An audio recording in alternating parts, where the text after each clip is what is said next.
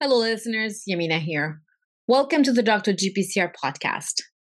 This episode is a special one because it's part of a series of interviews dedicated to celebrate Dr. Mark Caron, a giant and visionary in the GPCR field and beyond.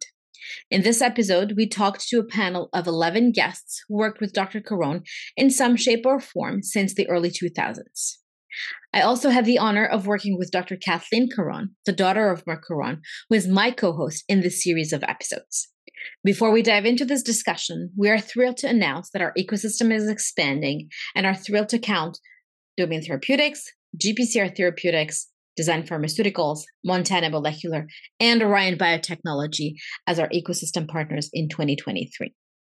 Become an ecosystem member yourself and join our partners and your colleagues today. The ecosystem is your GPCR-focused virtual playground. Join over 700 of your peers who had already started exploring, connecting, and collaborating better. You can explore the ecosystem by signing up and getting a free site membership. When ready, you can also get a premium membership to unlock the ecosystem's full benefits. If you'd like to register your team or company, or if you live in a developing country, please reach out to us by email at hello@drgpcr.com and we'll be happy to help you join us. The list of benefits in the ecosystem is quite long. Today, we want to highlight that as a premium member, you can get in touch directly with your peers via chat in the ecosystem, discuss GPCRs in the forum, and even ask topic-specific questions in a dedicated group that you two can create directly in the ecosystem. Are you looking for your next career opportunity? Our job board is a GPCR-focused one where you can explore different opportunities, and if you're looking to hire, you can submit your own job description. Wondering what GPCR meeting to attend next? Check out the events page where we have curated the next GPCR meetings for you. In case you're organizing a meeting, fill out the event submission form and advertise your event in the ecosystem. Take advantage of everything that the new GPCR dedicated online playground has to offer today. Explore the possibilities by navigating the site using the direct links in the footer. Check it out today at drgpcr.com/ecosystem. And now let's dive into this episode.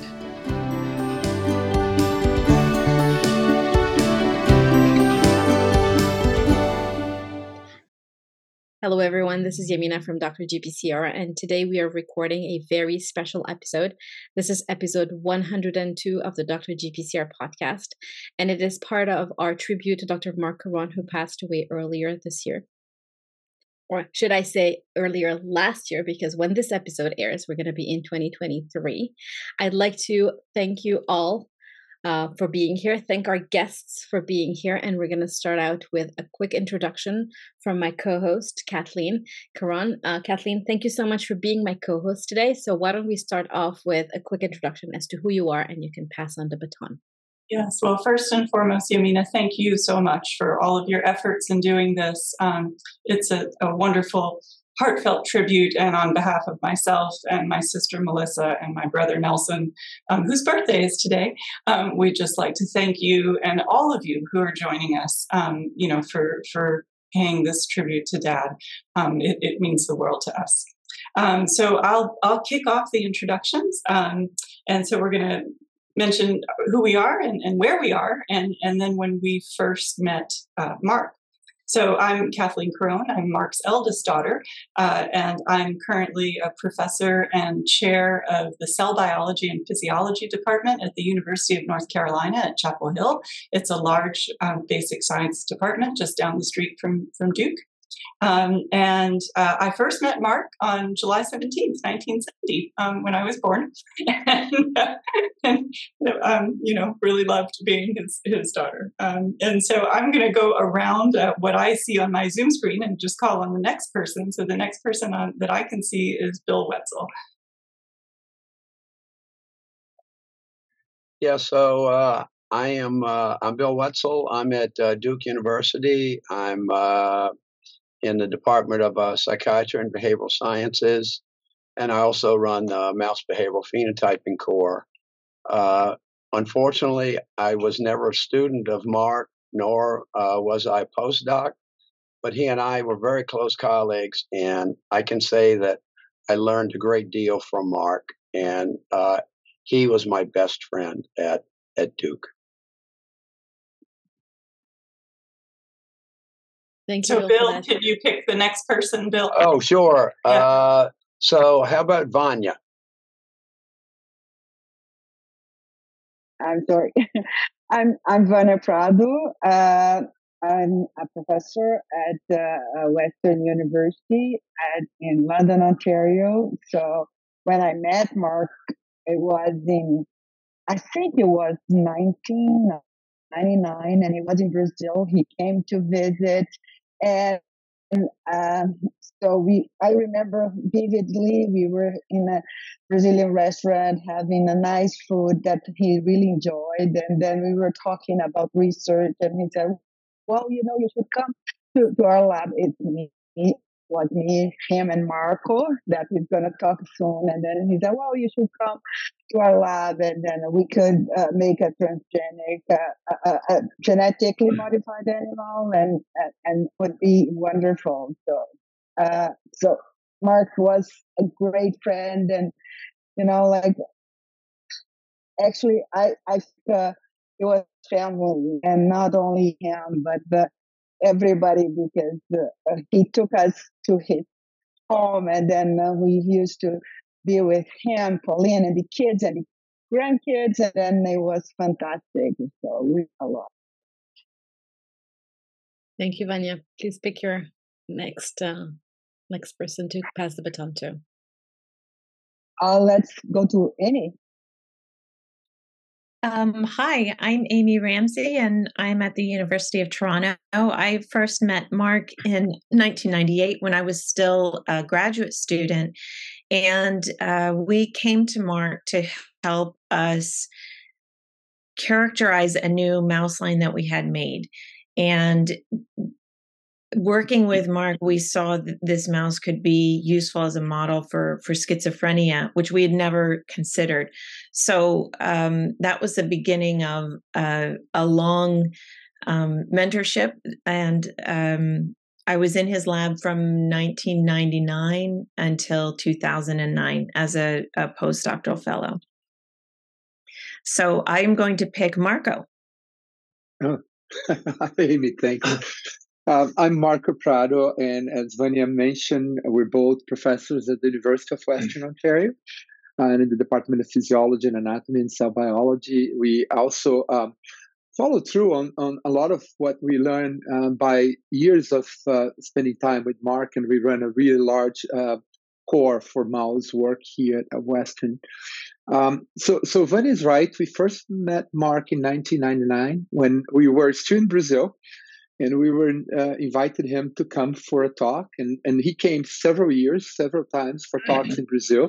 There's some stories behind it, because in a couple of times he forgot that he needed to get a visa to go to Brazil, which involved me to get contacts in the Foreign Affairs Ministry to go to his house and get him the visa so he could make to Brazil in time.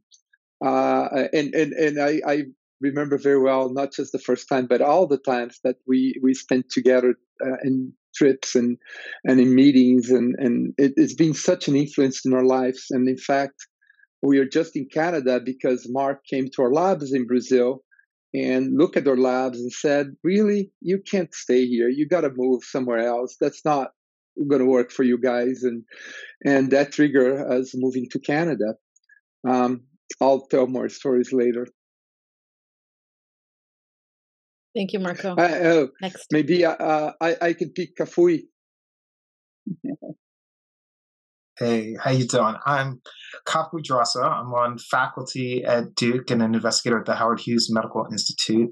I first met Mark in 2003 when I started in graduate school in the Department of Neurobiology. And I never actually had the pleasure of officially being Mark's student. I just went to his lab meetings and then wouldn't leave. And so somehow he eventually adopted me into the family. I will call on Lauren. I'm Lauren Slosky. I'm a new assistant professor in the Department of Pharmacology at the University of Minnesota. And I first met Mark in 2015 when I came for a postdoc interview. It was the first and only postdoc interview I did. He offered me the position at the end of the day. I accepted, and he and Larry were anxious to get someone in. And so we negotiated a 60-day period in which I would write up and defend a dissertation. And by the end of 2015, I was there. And I had the honor really of being a postdoc in that group for almost exactly 6 years. I just left in the fall of 2021. And next up, can we go with Laura? Hi, yes, I'm Laura Bond. I'm a professor and chair of molecular medicine at Scripps, now University of Florida Scripps Research Institute. I met Mark also very much like Lauren. The first time I ever met him was at my postdoc interview, my one and only postdoc interview. And it was funny because I remember, I didn't really know how to gauge it, how it was going. And by the last day, he and Pauline took me to ice cream, and he said, "So are you coming?" I said, "Well, are you offering?" And so that was pretty much our negotiation over ice cream. So I was very happy to be in the lab from 1999 to 2003. Thank you, Laura. Can you call in someone else? Yes, I have to do that. So I'll call in Henrik. Hi, everyone. I'm Henrik Dolman. I'm a professor and chair in the Department of Pharmacology at the University of North Carolina, so I'm a colleague of Kathleen's. I think I've known Mark longer than I think anybody in this group, except for Kathleen, and just barely. I joined the lab. I joined Bob Lefkowitz's lab as a graduate student in 1982, and I stayed there. I stayed on for years as a postdoc, so I was there from 1982 to 89. And Mark was at that point transitioning from, he had been a postdoc with Bob and was transitioning to run his own lab. And Mark was very much at the bench and very close to the science. And he played a very important role in my development as a scientist. We published 14 papers together, some of them good. And I'm very eternally grateful to Mark for what he has done for me personally and professionally. Let's see. Ali, have you gone? I haven't, so I'll go. So, hi, everyone. So my name is Ali Salapur. I'm also at the University of Toronto in the Department of Pharmacology and Toxicology. So my pedigree is actually GPCRs. So I knew about Mark's work coming through grad school. And the first time I saw him was he gave a talk at the University of Montreal, which is where I did my PhD, in 97. And then I periodically saw him at the GPCR retreats. And he gave a keynote speak at a GPCR retreat. And that's what prompted me to apply to do a postdoc with him. So I was in Mark's lab from 2002, end of 2002 till 2009. And, it was tremendous for me because I was coming from a GPCR background, which is one facet of Mark's lab. And a lot of people in the GPCR field only knew about the GPCR stuff. And then I came and I learned about the neurobiology of the dopamine system and dopamine neurotransmission and learned about animals and mouse behavior. So that was a great training environment for me. It's something that we have carried. And, a lot of people on this call are colleagues, mentors, people that, we look up to. So it was amazing years with Mark for sure. And I have also some other stories to tell, but looking forward to this conversation. So I'm going to ask Yasushi, with whom we overlap in Mark's lab, to go next, please. Yeah, thank you, Ali. My name is Yasushi Masuda, calling from Japan, Far East. Thank you for Yamina for giving me this opportunity to join this podcast. I first met Mark in 2003 at Raleigh-Durham International Airport, which when is the Christmas Eve.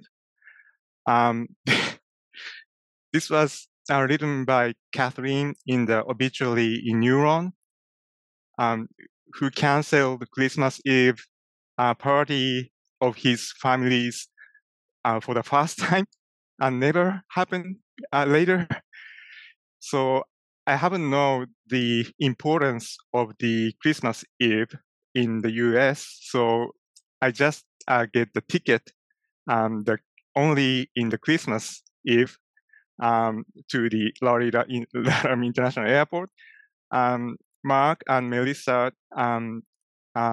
met my family and me and hugged me and welcome to US. And then Melissa and Cologne Mark took me the weekly apartment, which Mark had. Yeah, Mark has done very much many things for me and my family. Actually, I have 3 kids, 3 daughters, who Mark cared my kids very well to get the US very well. Actually, I first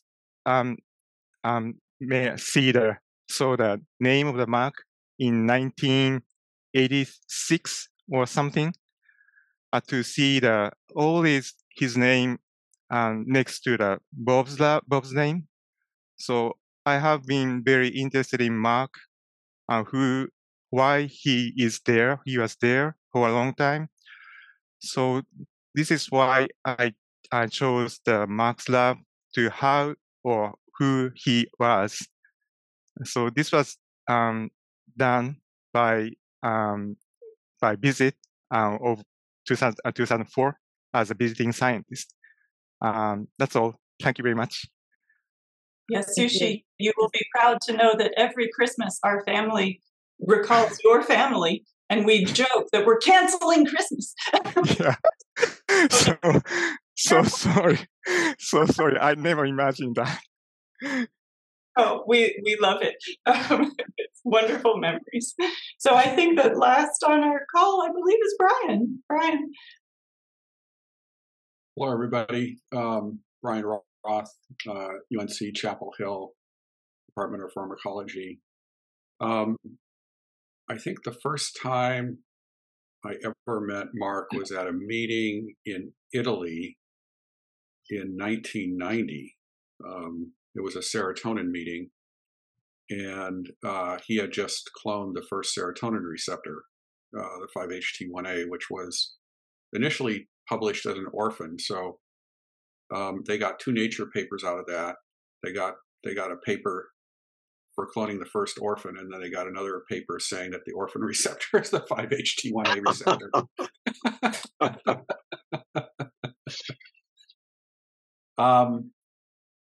So most of my, until I moved to Chapel Hill, I didn't actually know Mark, but I would run into him at meetings, and he was,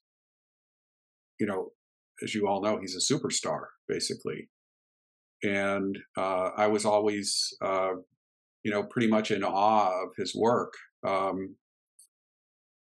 I'll just give a couple of anecdotes. The first time I saw him give a talk when I was at Case Western, it was the first talk I ever saw where people showed videos, and he showed videos of endocytosis, of receptor endocytosis, which was amazing to see. And I remember about halfway through it was some named lecture there. About halfway through the lecture, he took off his coat because he said he was getting overheated and overexcited, and and then he switched into what we referred to as turbo Caron mode, where he went through 50 slides in 20 minutes. But it was like amazing. And I had the chance to meet with him just briefly. He came around to visit young assistant professors, and the advice he gave me was to publish in better journals. And I didn't didn't really know what he was talking about, because I thought molecular pharmacology and JBC were fine, always the journals I aspired to publish in. And it wasn't until many years later that I finally figured out what he was saying. But that's sort of my early remembrances of him.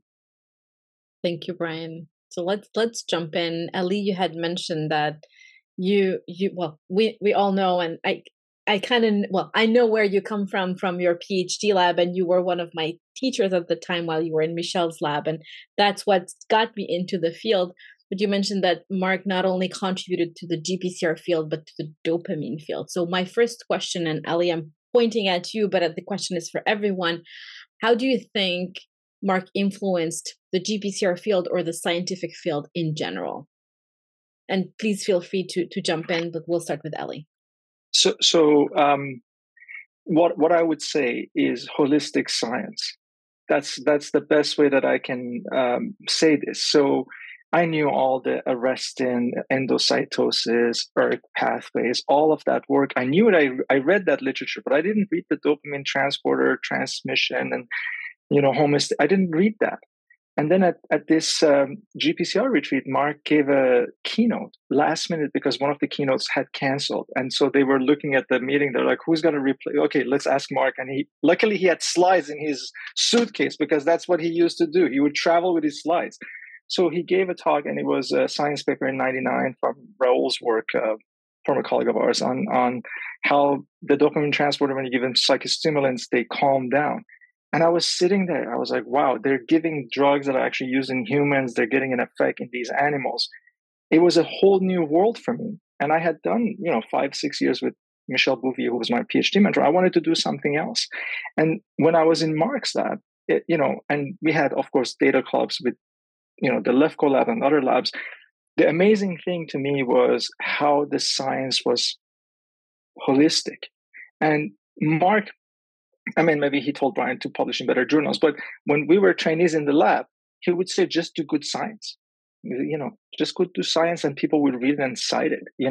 Of course, we all, push to get publications in top journals. But what was the hardest for me as a scientist, and Amy and I moved together. So, many people know this, but we have moved together, but it was hard to start our own lab and not be able to do this holistic science with experts in everything. And if there was no local expertise, Mark would seek it out, right? So, we have colleagues here on the call from other universities, partially because Mark would be like, okay, we need to do this. Okay, let's call Brian, for example. Or this can be done by the Wetzel lab or other people. I have collaborators now that started in Mark's lab, former trainees, Sarah Jones, Gary Miller. I didn't know these guys because they were before me, but now they're friends and colleagues thanks to Mark, because that's where the science was going, and that's what we needed to do. So that's my perception of how Mark did science. Amazing, holistic, full science from A to Z, which is not easy to do, even in 2022. So that's my thought. Kathleen, you had an interesting comment in the first episode. I think it's worth repeating what you had said. And I think Ali started to touch upon that. I think for me, separating myself as a scientist and just looking at what Dad did, right? This is what he did, right? It's the people on this call, and it's the hundreds of trainees, and the influence on a personal level of the success of scientists. So many lives have been touched, and so much, positive support of scientists all over the globe. And so to me, it's not about a receptor that was cloned or purified, or a transporter or beta arrestin. Those are molecules, and those are great. But I know that Dad would say the most important thing are the people that he's supported. And so, yeah. So that, to me, that's his biggest influence on the field, the long-lasting influence of training many, many generations of wonderful scientists. Thank you for that. Yeah, Anyone else? I'll say, unlike Ali, I never left. I wasn't kidding. I sort of showed up at lab meeting in 2003 and then like literally never left. So I finished my MD PhD and then Mark became my official mentor in my transition to faculty. And he's like, you need more mentors. So he called Brian and told me to go hang out with Brian, every week at his lab meeting too. And then when he was finally like, I'm not sure you need a faculty mentor anymore, he like started mentoring my students. Right? So we had like a joint grad student and he's on thesis committees. And so for me, capturing this idea of his investment in people, he was always like, let's do some cool stuff together, right? And bring all of yourself into that, bring all of everything you come in with, and let's do some cool stuff together. And certainly the stuff we were doing in 2003 evolved to the stuff, we were doing later, but it was always like the experience of just doing cool stuff together.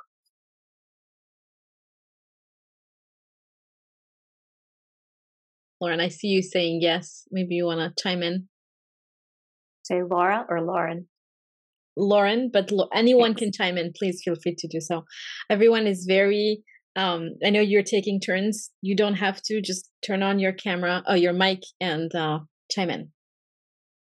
I was just going to wholeheartedly agree both what was said about this holistic science and also about, the major product being this community of people that wouldn't be together if not for Mark. And just having gone through or in the process of going through this experience of starting a lab, I appreciate more than ever how difficult it is to do these different independent lines of investigation where you're trying to do signal transduction in cells and behavioral pharmacology in animals and run a genetically modified mouse colony. It's just so impressive. And the fact that he was able to prioritize people and ask everyone to just show up and bring your whole self and bring your ideas. I appreciate every day what a phenomenal training experience that was. And yeah. So I'm gonna not just agree with this, but also chime in and thinking that his biggest influence is not just that trained a whole bunch of us or collaborated with a whole bunch of us, but he also set an example that is really hard to follow for all of us. And I think to me, that's one of the biggest contribution, whatever meeting he was, and I had to be with him in meetings in Brazil with people that were not doing science that got published in Nature or Neuro or Cell, but he would give the time of the day for anybody that was there to tell him their story. So he was a listener. I actually, even after we moved to Canada, I used to call him every month and chat with him for 20 minutes and just kind of, check in and learn what was going on and, tell him what was going on with us as well. So that example of kindness, of being a gentleman and the more pure way of the word, really, being this person that is always there for everybody. I think that's the biggest influence that I see that he has had in science, because, whoever thinks of themselves as a good scientist cannot think of themselves as a good scientist if they don't really try to follow that example. So that to me is one of the major points of having interacted with Mark over the years. So I sort of wanted to follow up on that. And so I would go up and talk to Mark and we'd discuss experiments. And so then he would think of one of you. And so he'd say, I've got to call Amy, or I've got to call Ali, or I've got to call Marco, and I've got to discuss an experiment, or, I need some help on something, so I'm going to call them. And so he was always really supportive of all of the people that he had, and he followed up with everybody. He was also a team player here at Duke. He always volunteered for different types of committees and different types of things. And he was always concerned with trying to help students actually in other labs, as Kof has indicated. He was a big proponent of supporting people. He supported me and several times by telling me to call a couple of pharmaceutical companies. So then I was able then to be able to get different types of grants from them and actually work on some very interesting compounds. In addition, every afternoon or every morning, he would also call his wife, Pauline, and they would sit there and chat together, in French. And, they would converse for quite some time. And he would always be, catching up with each other. And a final thing I'll sort of tell a little story is that Mark was not the most organized person in the world. And so I would go to a meeting. And so I'd be at the meeting and, checked into my hotel and I'd run into Mark. And Mark would say, "Hey, Bill, can I stay with you? I don't have a room." And so, usually I would have already prepared for this so that I would have gotten twin beds or something like that. But he would just show up and then we'd have a room together. And so one time I actually, he decided to plan ahead. And so, Mark always looked for the cheapest place to stay. And so I found this inexpensive hotel. It was in Washington, D.C., and it looked really good. And it was not very far from the convention center. And so I booked, a room for him and a room for me. So we showed up, and it ended up that the building was under construction. And so it's you'd walk down the hall, and it was you could see the 2x4s, and there was no carpet, and you had to go down to the main floor actually to use the internet. And so we were sitting down there together using the internet. But I mean, that's sort of the way Mark was, and sort of the way in which you would travel with him. It was always an experience. And one final thing I want to say about the compassion of Mark was that he was at a scientific meeting, and one of the speakers collapsed. And so Mark went with him to the hospital, and he stayed there with the person for a couple of days to make sure that he would be okay. He rearranged his flights and everything. And so he came back after a few days from that. And so I just wanted to leave you with, some of these non-scientific type of memories that I experienced with him. I have many scientific memories also, but I think these were very special. Thank you. Thank you for sharing, Bill. Anyone else wants to chime in? Well, I love the story about the hotel because I remember some of those. I think we were at the same meeting. I remember this happening. And he was like this with flights too. He would make me so nervous because I am somebody who gets to the airport with plenty of time, and I like to be all checked in. And we'd be sitting in the office talking, and I'd be, "Mark, do you have a flight?" "Oh yeah, in 45 minutes." "Mark, go." So always kind of cutting it real close there. Yeah, he traveled so much. At one point he had an executive assistant, and it was kind of a joke between my mother and I, to call her first to figure out if he was on a plane or not. It was kind of 50% shot whether he'd be in the air or on the ground. And another, I think, charming thing, if you traveled with him, this is true. He knew all of the people at the airport by first name, right? So the staff members at the American Airlines desk, they know him, and I know this because I once traveled and I had my passport, and they opened my passport. "Oh, you're Mark's daughter. Hi." So, it's really remarkable how much travel he did in his career.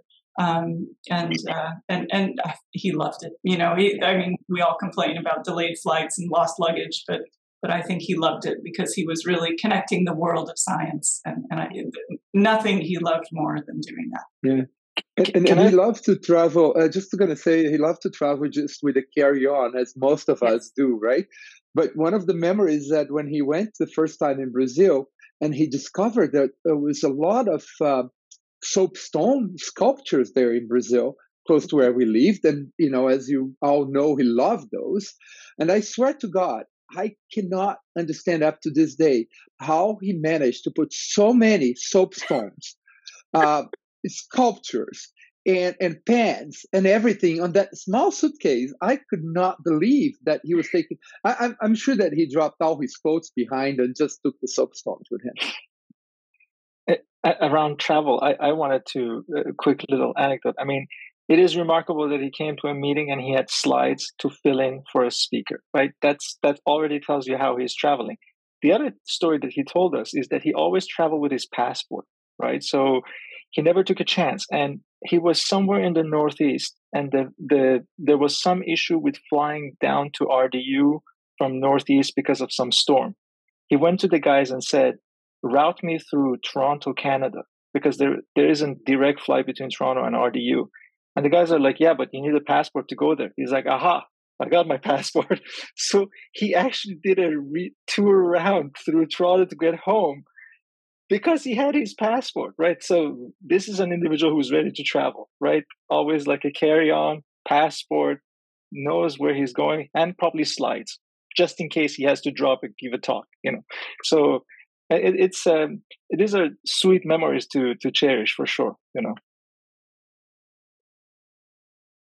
Yeah, going back to the holistic science, right? So when we were talking 1999, so because we were not on the dopaminergic field, but on the cholinergic field, and then if we have if we knock out any of the important genes, the animal would not survive. He said, well, why don't you think about doing a conditional knockout? So that was quite new, and then I was just starting. I said, well, no, it's not that hard. We can start doing it. And then, so that's how we started talking about that. And then we started working on it.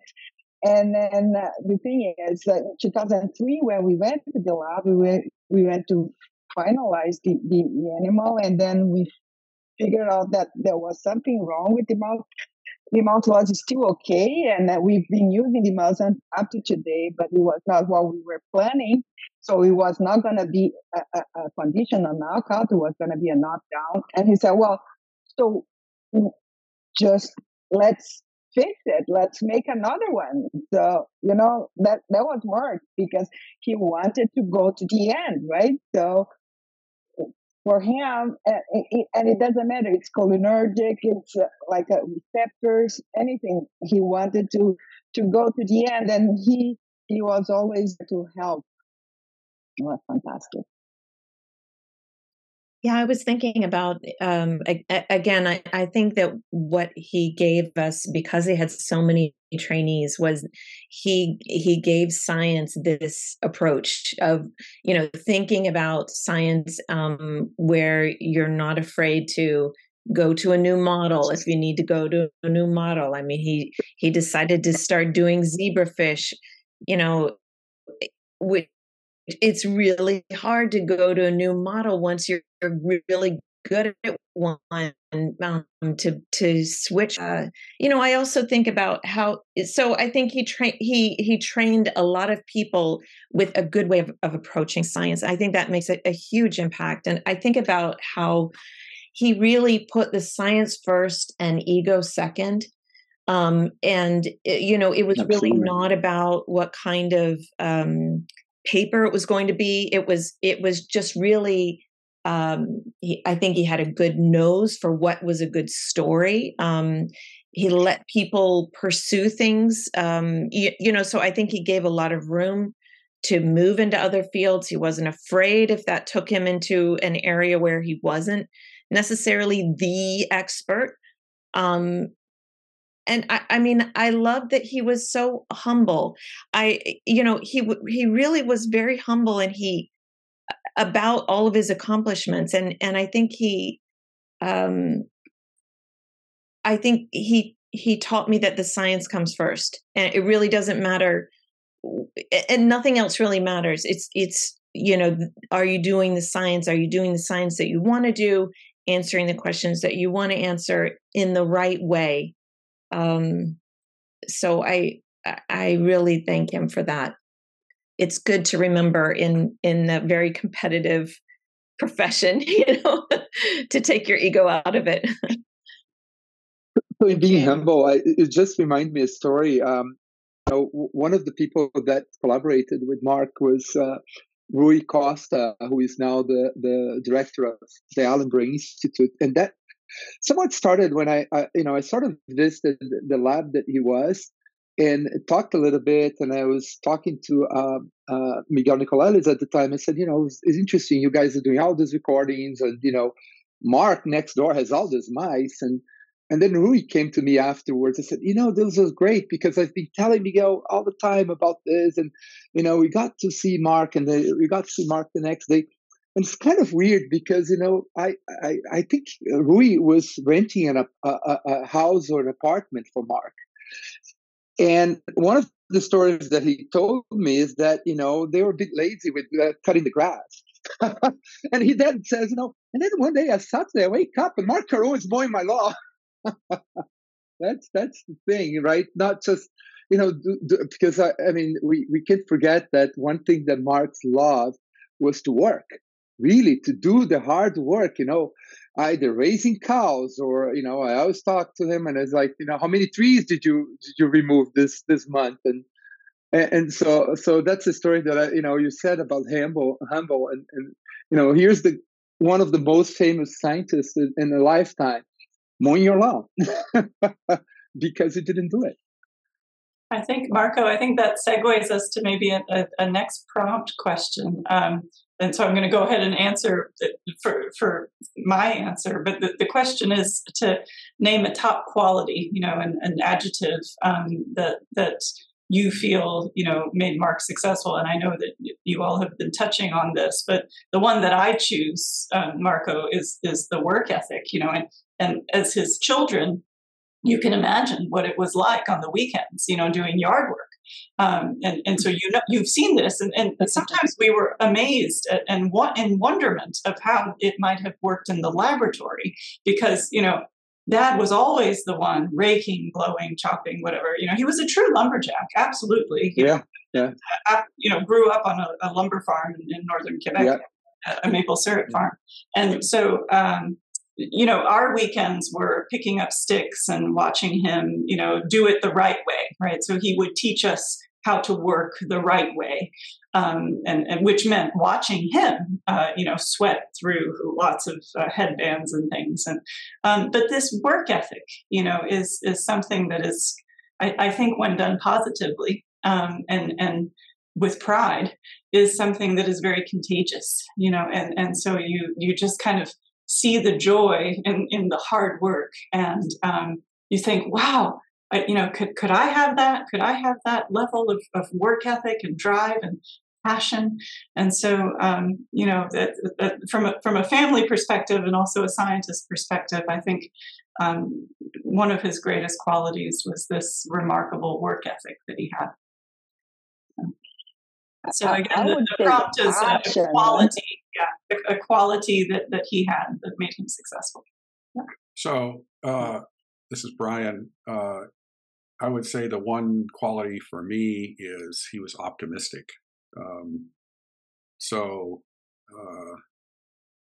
Second. What? Yeah. I mean, he, no matter how things were going, so we had a big program project together. And he was always optimistic, basically, despite, I would say, everything. And sort of related to this, I just want to give a little anecdote. So he and I were on this editorial board together that we would meet once a week. Kathleen was on this as well, Journal of Clinical Investigation. So we would meet every week. We had a physical meeting to discuss papers. And Mark was unusual in that he always tried to find something positive about the papers. And whereas I would always try to find something negative. So we would sort of balance each other out. But he was always, if he decided to discuss a paper, he was optimistic about it, and he would defend it pretty vigorously, actually. And I think 99 times out of 100, we would all defer to him. And sort of related to that, occasionally there would be things that we would review that would be somewhat controversial. And I tended to shy away from those sorts of things that were, controversial in the GPCR field. But Mark always used to say that, and I don't know if he shared this with his trainees at all, but he always felt that an experiment was always true. Basically, if you did the experiment right, it was true. And you needed to trust those results. And he also felt that there was, if there was something out there in the literature, that it couldn't be completely wrong, basically, that there had to be some kernel of truth to that thing. And he would try to focus on, if it was true, what would be the implications of that? And that was pretty liberating to me, because I was always looking, what's wrong with this paper? Let's, take care of this as soon as possible. Very unusual. I think Kathleen would probably second that. Very, I never saw him get upset about a paper, never raised his voice. When he would disagree, he wouldn't be disagreeable, basically. Just a wonderful, wonderful person to work with. Yeah, if you were the author and had him as your handling editor, you were in luck. Yes, you were in luck. If you had me, you were not in luck.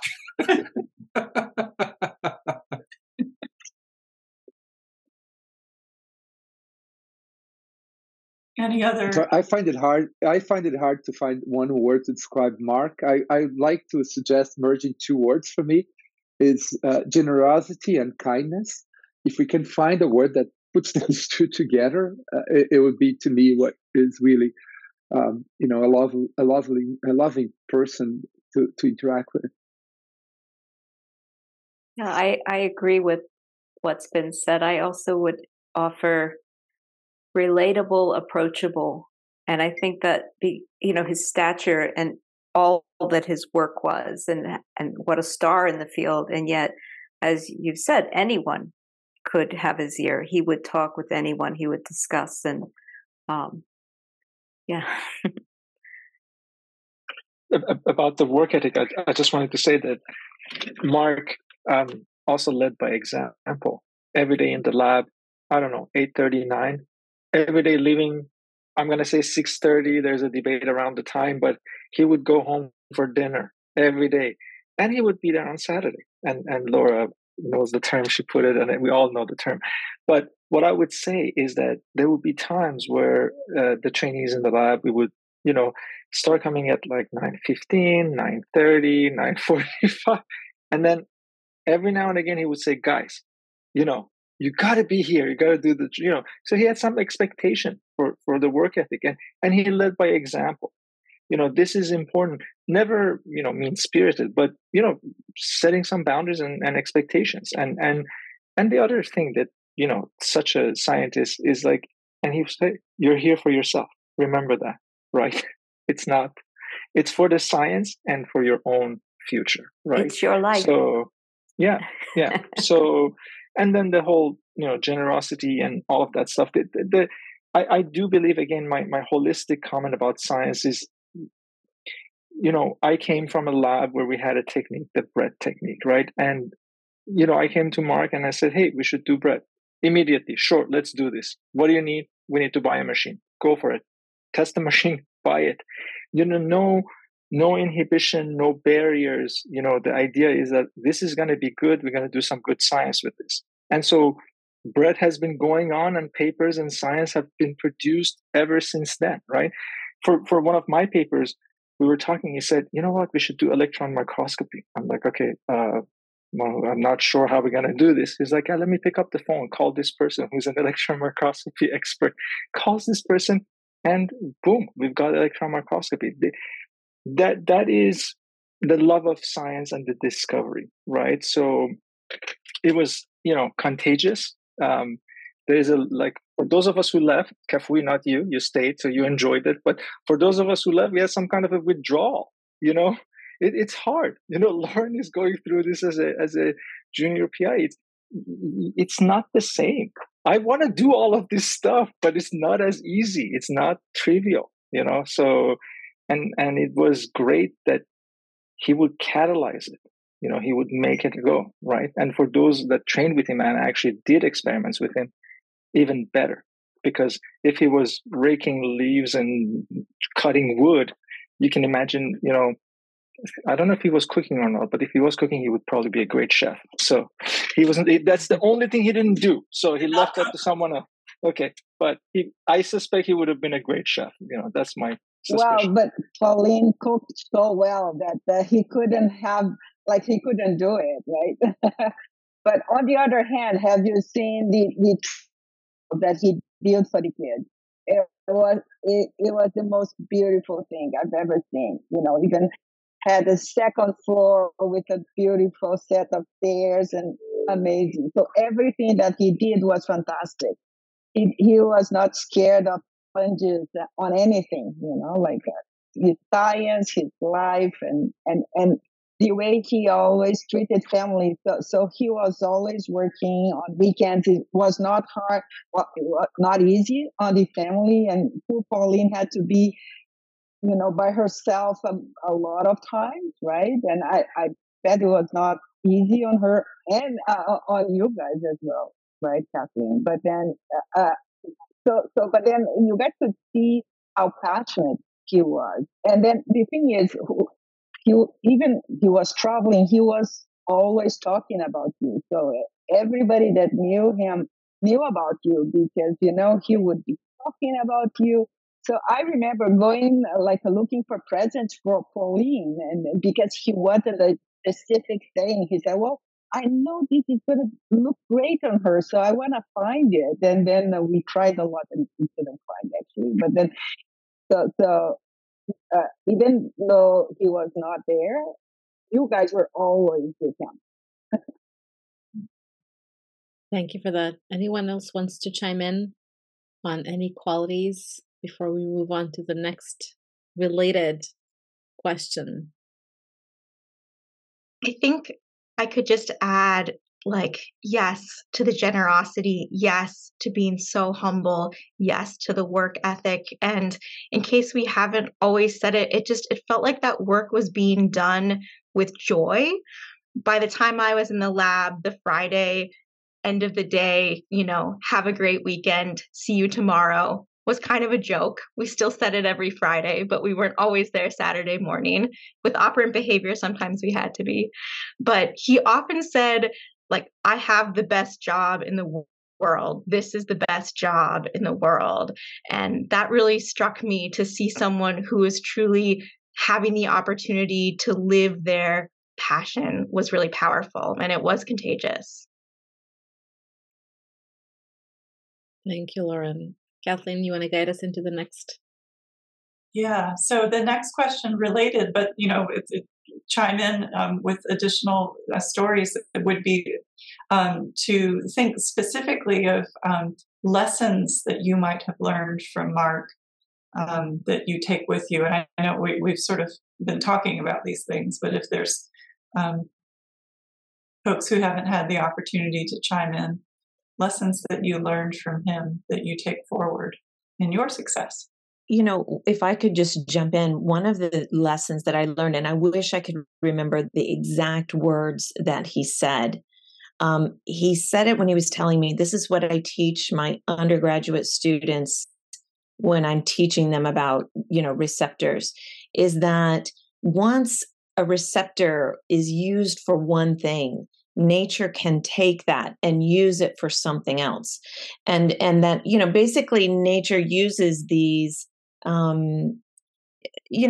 fundamental building blocks and then tweaks it and uses it for something else. And so that really stuck with me, because I work with the NMDA receptor, and glutamate is a kind of universal signaling molecule. And you think about, okay, this receptor, maybe it was maybe it was something else in bacteria. Before it was something in neurons. It was something in bacteria. It's something in, maybe even mitochondria. So thinking about like, oh, it's doing more than just two neurons talking to each other. I think that helps me to keep my mind open. So I think, I think that he was very open-minded, but that was what the one lesson that I think I have used in my own science the most. Thanks, Amy. That's really great. Can I say something about that? I think one of the things that Mark taught me was the interplay between technological innovations and conceptual breakthroughs. And you really can't have one without the other. And I think, Mark's legacy goes far beyond those who knew him in the lab. And so much of what we know conceptually about GPCRs, their sequence, their structure, their pharmacology, their function, it really has its origins. The way we study receptors today can be traced back directly to technological innovations that Mark pioneered, particularly early in his career. And we take these technologies for granted, but they were really groundbreaking when they happened. And these were things that Mark invented. And I'm going to mention three. Number one, if you want to measure GPCRs, today we do it by radioligand binding assays. I mean, that's routine. But that technology didn't exist until the mid-'70s, and Mark invented that technology. He developed the first radioligand tritiated alpranolol to quantify adrenergic receptors. And without that, there's no way to measure these things. So that's a technological breakthrough that led to conceptual breakthroughs. Second, Mark was the first to successfully extract GPCRs out of cells using detergent. And again, it sounds trivial now, but before you can study it or before you can purify it, you have to get it in a form where you can solubilize it and where you can actually measure its function. And Mark found the one detergent in the Sigma catalog that was compatible with receptor-ligand interaction, and it was an obscure one, it's digitonin. But that's something that Mark did. And then the third one, which I think is also incredibly amazing, is affinity chromatography.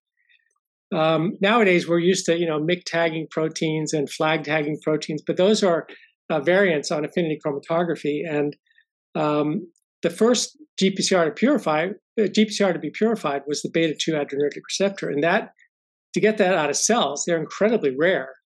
You have to purify the protein 100,000-fold, and the only way you're going to do that is with affinity chromatography. And there was no MYC tagging or flag tagging in those days. And Mark managed to fuse alpranolol to Cephros and allowed us for the first time to purify a GPCR in a form that was functional. So these are like three really, really important technological innovations invented by Mark that led to many of the conceptual breakthroughs that we take for granted now in the field. And I was thinking about, Brian, you said Mark told you to publish in more prestigious journals. And I just, as an aside, those three innovations, radioligand binding, detergent solubilization, and affinity chromatography, they were published in BBRC, JBC, and JBC. So there are some pretty important papers in those less prestigious journals. But I'm not going to argue with you. It is better to publish in the top journals. Thank you, Henrik, for that. Marco, please. I don't know if it's better to publish in single name journals or not. But it was literally the first thing he said to me. That was good advice.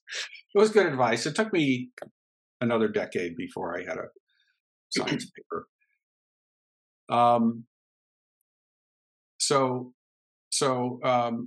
Yeah, I think,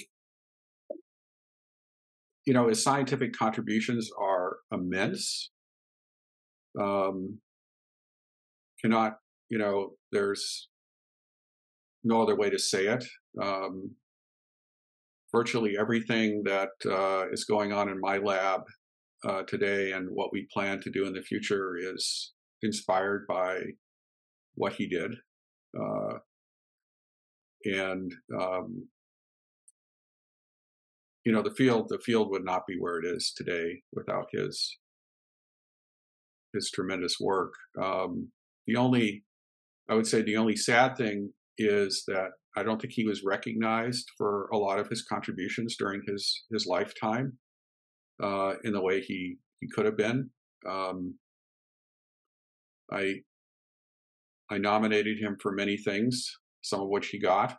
I wish I could have nominated him for more major awards. But it's really been inspiring to me to see all the trainees and really the fond memories that the trainees have of being in his lab. I think if you were to ask people in my lab if they had any fond memories, it would probably be when I'm gone. They have a fond memory. I never would have mowed their lawn. But I don't celebrate holidays. So Christmas isn't a thing for me, but I can't imagine under any circumstances where my wife would allow me to go to the airport and pick some people up, pick them up and then find a place for them to stay. Usually she's like, so are they settled in? I mean, this is unbelievable. I don't know of any other mentor that has bent over backwards to make people so welcome in his lab in that way. I mean, I've never had that experience. I've never heard of it before, and truly, truly remarkable. Thank you, Brian. Marco, without really wanting to put you on the spot, but you put a comment in the chat about a famous bottle of Digitonin. Would you please elaborate on that? Oh no, I think there was a story that I think that he had this. I think Ali may know this better than me, but he had a bottle of this detergent that he thought was really special, and nobody actually. It wasn't in the really stored. It's probably in a safe somewhere. I think he kept in the safe in his office. In his office, literally, because it was that specific lot that he thought was quite good because of the sort of quality control they had at the time. So we heard that story. It's like a good vintage of wine, the 1996 vintage or something. Yeah. Just to say quickly about what Brian said, we talk about the Caron family, right? So of course it's the nuclear family, Melissa, Kathleen, Nelson, but the trainees, we talk about the Caron family, and a lot of us are still in touch, very much so. And of course, the influence on Canada, and it's even bigger, right? Because of the French-Canadian connection. So there's always been like extra number of French speakers and people from France or Canada. So in Canada, there is a bunch of us from East Coast, less on the West Coast, but mostly on the East Coast of Canada. There's a concentration of the Caron family people. And it's because that's what it was. We were there, and there was this sense of support, right? I got in the lab. I didn't know how to do stuff. I didn't know how to do animal work. He paired me up. We had small group meetings. People were training me. Other postdocs were training me. And I was training other postdocs because I was training in stuff and he would put people together. He's like, man, go work with this person. They'll show you how to do this. And you build relationships, it was amazing. It's for all of us, we've had different moments in our lives that have been important and life-changing. My time in Mark Caron's lab was life-changing. That's as simple as it is, Thank you, Ali. It's a great segue. There were some other additional contributions, I think, that, should be noted. One is that he really took GPCRs to a cell biological perspective in terms of trafficking and the different proteins that were involved in downregulation and desensitization. And I think that was a really important contribution, which sometimes, shall I say, gets overshadowed. A second point is that he was really one of the first people to really go after functional selectivity in vivo. And, that was with Laura Bond's paper. And, from that actually came about then working with Brian and working with functional selectivity and developing compounds then that would be able to have different effects on behavior and on pharmacological responses. And then finally, while we have spent a lot of time talking about GPCRs, it's like his cloning and knocking out of the dopamine transporter really changed the field of dopamine neurotransmission and the things then that you could do to really be able to study it and to be able to examine functional consequences that occurred. And so I just wanted to highlight these additional areas. So, Bill, I would say that there's no one today that does GPCR research the way Mark did. Yeah. He had basically a unique vision and unique resources. And there's no one in the field that can even approach what he did. It's a huge loss to the scientific community. Okay. So I'm looking at our time and looking at a couple more prompts that we have that Yamina has prepared for us. They're really great. Thank you, Yamina. Let's pivot a little bit we've talked a little bit about influence on mentoring and junior scientists, but as junior scientists, like graduate students and undergraduate students who are considering a career in science might listen to this podcast, what should they know about Mark and his influence? What would be the gems that you would want to pass on to junior scientists? Laura? I'll comment because I remember when I was thinking about starting to look for my faculty position, I went to talk to Mark to say, what do you look for? What are you looking for in faculty applicants? And, and I don't have a specific technique. Like I'm not a valuable electrophysiologist. I don't know how to do something really super special. I could do radioligand binding, so maybe that's special, right, Brian? But and he said to me, well, first thing, he handed me a sack of applications that he had been reviewing that he had gotten for faculty applications that I could look at to get an idea of how that went. And then the other thing is, he said, it's not about the techniques because techniques will change over time. It's about knowing the right questions and how to ask them and how to approach them to answer them. And I thought that was really good because techniques do change over time. And as for him, techniques never stood in the way, right? He'd get on the phone and find the best to do what he needed to have done. So I thought that was really good advice. It was about being really focused and careful and asking relevant, good questions.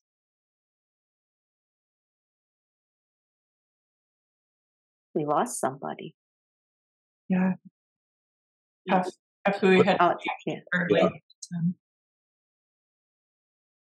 Any others? What should junior scientists know about him or about what you learned from him? I would go further on what Laura has said because it's true about him. So, and he taught us that as well. And the important thing is not only learn how to ask questions and how to answer them the best way, and never be afraid, right? And do your best. So because for him, so he always was there 100%. And that's what I mean with do your best. So give yourself to it. So I think that's the other thing that it was important for him. Thank you. Anyone else wants to chime in? Maybe you go ahead. Go ahead, Amy. I was just going to relay. He taught me about facing a conflict instead of running away from it. I was having a conflict with someone in the lab, and he said, I think you have a wrong idea about this person. I think they have the wrong idea about you. I want you two to go sit in an office and talk this out. And I'll pay for your lunch. You can go to lunch. I'll pay for the food. But I think that you've got a wrong idea. He's got a wrong idea about you. You just need to talk this through.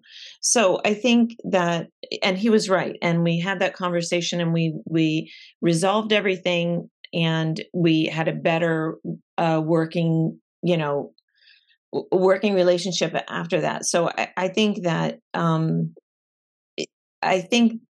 what that lesson would be for a young person is, I guess, just that conflicts happened, and that you face them, and you don't make an enemy. You try to resolve it. And maybe that's why he had no enemies and so many friends. I don't know.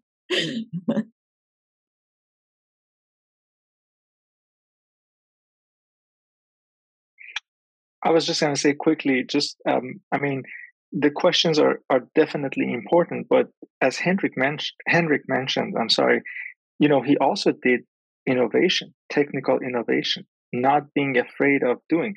I don't want to put Lauren on the spot here, but the work that Lauren published, last paper that she published from Mark's lab, is a heroic effort of self-admin in mice with, that is not easy work, but no fear, go for it. We'll do this. We'll find the resources. This is what we need to answer. Just do it.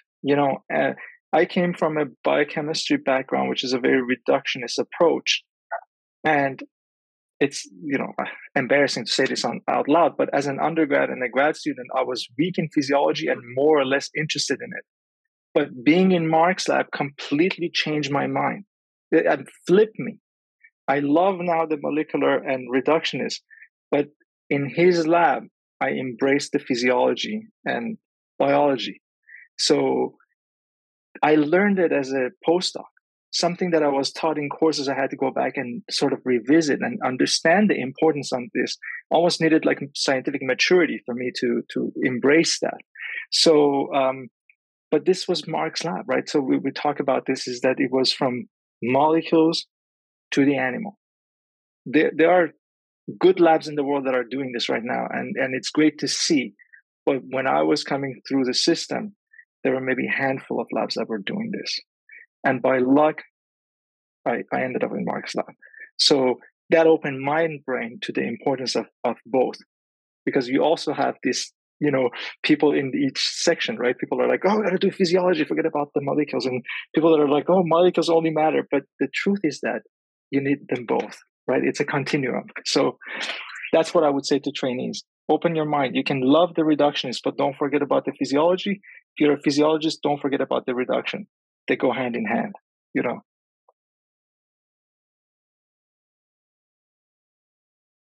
Yeah, that goes back to the very first point about a holistic approach. Yeah, I try to do it too. I guess maybe he rubbed off a little bit on me. But yeah, you've known him the longest, so it is only natural. I guess so. Right? In addition to the genetic connection, for sure, but that is only natural. I think we went full circle. If anyone has anything else that they'd like to share around what they learned from Mark by watching him lead by example, or from his teachings that you think might be useful for junior scientists who want to contribute to science and to the GPCR field and even beyond, please feel free to turn on your mic. So I was never his student or postdoc. I was more a collaborator, but I'm very intrigued with this idea of asking the right questions. And I wonder, so it's something I struggle to do still, is try to find a question that's, worth spending my time and the time of the folks in my lab on. How did he convey to you what would be a good question to ask? I mean, this is always the thing that I struggle with. Like, what is really a good question? I mean, there are things I'm interested in, but nobody else in the world is interested in. What is a good question? So how would he sort of extract that out of you, or encourage you to think about what is a good question? Because to me, that's the big challenge as a scientist, is try to find, some question that will lead to some sort of fundamental truth, hopefully. Can I interject just quickly? Sorry, I don't want to hog the conversation. Quick comment that I would say is that Mark would come with a good question, but he would also be open and listen. This is the strength. It was a dialogue, right? So he would say, I think you should work on this. So you start working on this, you start reading, you come up, and then I would go to him and like, we should look at this too. And it's like, I'm not sure. So, convince me. And then you prompt. And then he's like, okay, wait a minute, this is good. So let's get some other people, brain power. So it was definitely everybody had a project to start with, but the end was not necessarily a straight line. We would start with a project, and along the way, you're like, you know what, I think we should do this too.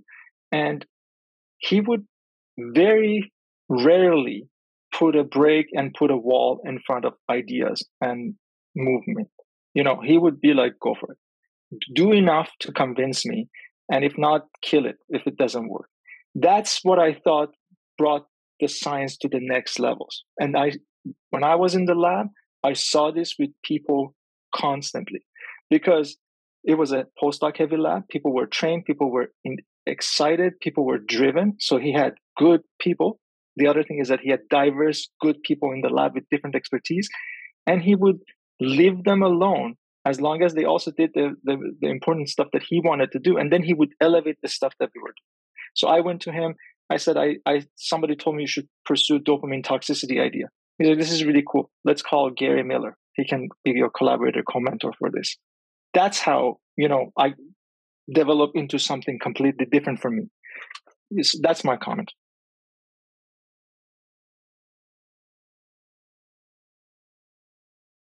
Thank you. Yeah, I seem to remember it was a lot of things happened in the process of a lab meeting, and him reflecting, talking out loud, thinking about things that he'd seen at a meeting, bringing that in. Oh, this makes me think of this, and so I think maybe all of the travel that he did, all of the people that he talked to, I think he definitely had his finger on the pulse of science. He was really, really involved. So I think maybe it was that combination of knowing everything that was going on in the field, and then maybe, as Ali said, listening to people, building, doing that kind of brainstorming. I feel like that happened at lab meetings pretty regularly. That was when I saw it.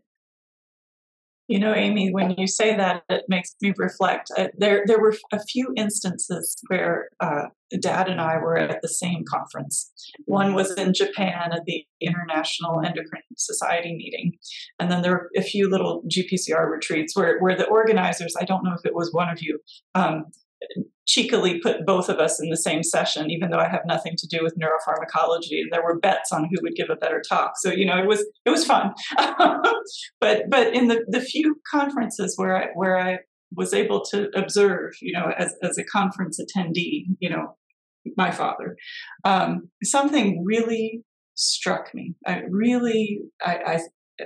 I was an assistant professor, so just learning. He would always sit in the first or second row. And, he had a notebook and he would ask questions. And this was so surprising to me, because my impression of the big famous people is that they always sit in the back, and they have their computer on or their cell phone, or they're kind of walking around and they're in the back, and off to the side, and they're walking out in the middle of the talk. But he was always in the front row. And I, that So, now I go to conferences and I sit in the front row. but I think that's to your point, Amy. Like it makes a difference, and you tell your kids, "Well, sit in the front of the classroom," right? But when you engage with the speaker and you're there and you're present and you can't focus on anything else other than science, I do think you draw, really important information and I think he was definitely doing that, and then coming back to lab with ideas. So I try to do it as well. I don't sit in the back.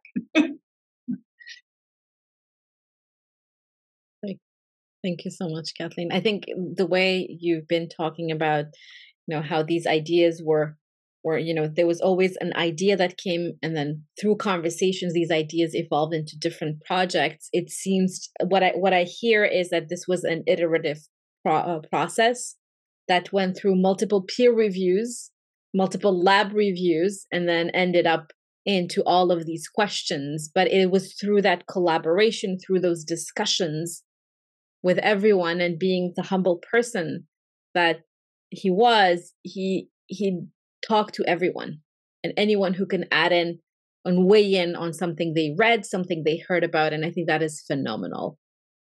And that's what led to all of these different projects and let all the trainees go into all of these different directions. Yeah, I think Mark gave us a lot of freedom, and you were free to. The lab was very well funded, and so there weren't a lot of restrictions as, we can't buy 20 mice or whatever the case was. But he wasn't going to tell you no, but he would ask you, is that really what you want to spend your time on? And if you were smart enough to listen to that and really give it that second, do I really want to do that? Do I really want to know that? I think you benefited the most. But he was not one to say you can't do that, So I think he shared that responsibility with us that we asked that question. Thank you, Laura. I think we really went around all of the questions that I had. If there's anyone who would like to add anything to these stories, I think the bottle of digitonin and the safe in the office, I think is, I wish we could have a picture of it somewhere, Ali. Maybe at some point you had taken a picture of it. But with this, Kathleen, I want to let you say some final words before I close in tonight's session. Yeah. Amy, you had your hand up. Yeah, I think Henrik and I both want to say something. What I wanted to say was, and I'm sure, Laura, you remember this as well. We were at a meeting with Mark, and Sarah Jones was there, and we were all sitting at a table together. And he said, "Isn't this fun?" He says, "You know what? You guys should all come and do a sabbatical at the same time." And, I'm just so sad that we can't do that. I really miss him, and I'm so, I miss him so much, and I regret that I could not have that, go back and have that time with you all again. It's so good to see you. It's so good to see you all. That's all I wanted to say. I think I wanted to share. I wanted to share a little anecdote and an observation. We talked a lot about Mark's optimism and Mark's fearlessness, and I was reminded of an anecdote when I was a grad student. I woke up late. I was running late. It was lab meeting day. I was running late for lab meeting, and I knew I was running out of gas, and I decided to go for it. That was Mark's optimism talking. I ran out of gas, and I limped over to the side of Cameron Boulevard near the Duke campus, and I knew I was going to be late for sure. And out of desperation, I got out of my car and I stuck my thumb out. And who should pull over but Mark Carone? And I don't think he realized it was me at first. That was Mark being fearless. Anyway, we made it to lab. We made it to lab together, lab meeting together. The other thing, I just made an observation that many of us have been talking about Mark in the present tense, and I think that's a reflection of how his presence and his influence is still very much with us. And it's very much appreciated. And with these words, thank you, everyone. Kathleen, maybe you want to say a couple of closing remarks. Oh, Brian, you had something too. Oh, we were just waiting. Just before Kathleen, I just want to say one last thing too. I actually want to thank Kathleen and her family for sharing Mark with us, because like Vanessa said, we know how much she took away from family time to make that environment, right? We're all people that have their own labs. We know how much dedication you have to have a mid-sized lab going all the time. And imagine when you have 20, 30 people there, and most of the salaries depend on you. So I really want to express our thanks to you, Melissa and Nelson, and your families, and the kids, for sharing Mark with us over the years, over the parties, over Christmas, Thanksgivings, and that we all at one time or another participate with your family. Those are memories that we also love. Lobster parties and Halloween parties, and yeah, that's right. Yeah. But we look at it that you all are our extended family, and we knew how happy Dad was with you all, and and by extension, so were we, right? So it was a wonderful way to grow up. I wouldn't change a thing. So. Okay, well, on that, I just want to close by saying thank you all. I look at the caliber of scientists on this call and know how busy everyone is, and it's late in the evening before the holidays. So thank you. Thank you for your warmth and your compassion and sharing these wonderful anecdotes, funny, heartwarming, insightful. And it just means the world to me and my sister and my brother. And we really want to thank you, the three of us. Thank you so much. And Yamina, thank you for organizing all of this. Thank you, Kathleen. Thank you, everyone, for being here tonight. I really appreciate it. And I'm going to stop recording now. Before I do so, I want to wish you happy holidays. Happy New Year, and we will see you all next year. Thank you for joining us and listening to this very special Dr. GPCR podcast episode. We would like to thank our guests, my co-host, Dr. Kathleen Caron, and our Dr. GPCR team members, Attila Forrest, Ines Pinero, and Montserrat Avila Zozoya. A huge thank you to our ecosystem partners for their support, namely Domain Therapeutics, GPCR Therapeutics, Design Pharmaceuticals, Montana Molecular, and Orion Biotechnology. You can connect with our partners directly in the ecosystem. Join us today at drgpcr.com/ecosystem. You can also subscribe to the Dr. GPCR newsletter. Find us on YouTube. And if you like our podcast, leave us a 5-star review on Apple Podcasts. Another great way to support us is to share your favorite Dr. GPCR program with your network and colleagues. Email us with any questions or suggestions at hello@drgpcr.com. And until next time, stay safe.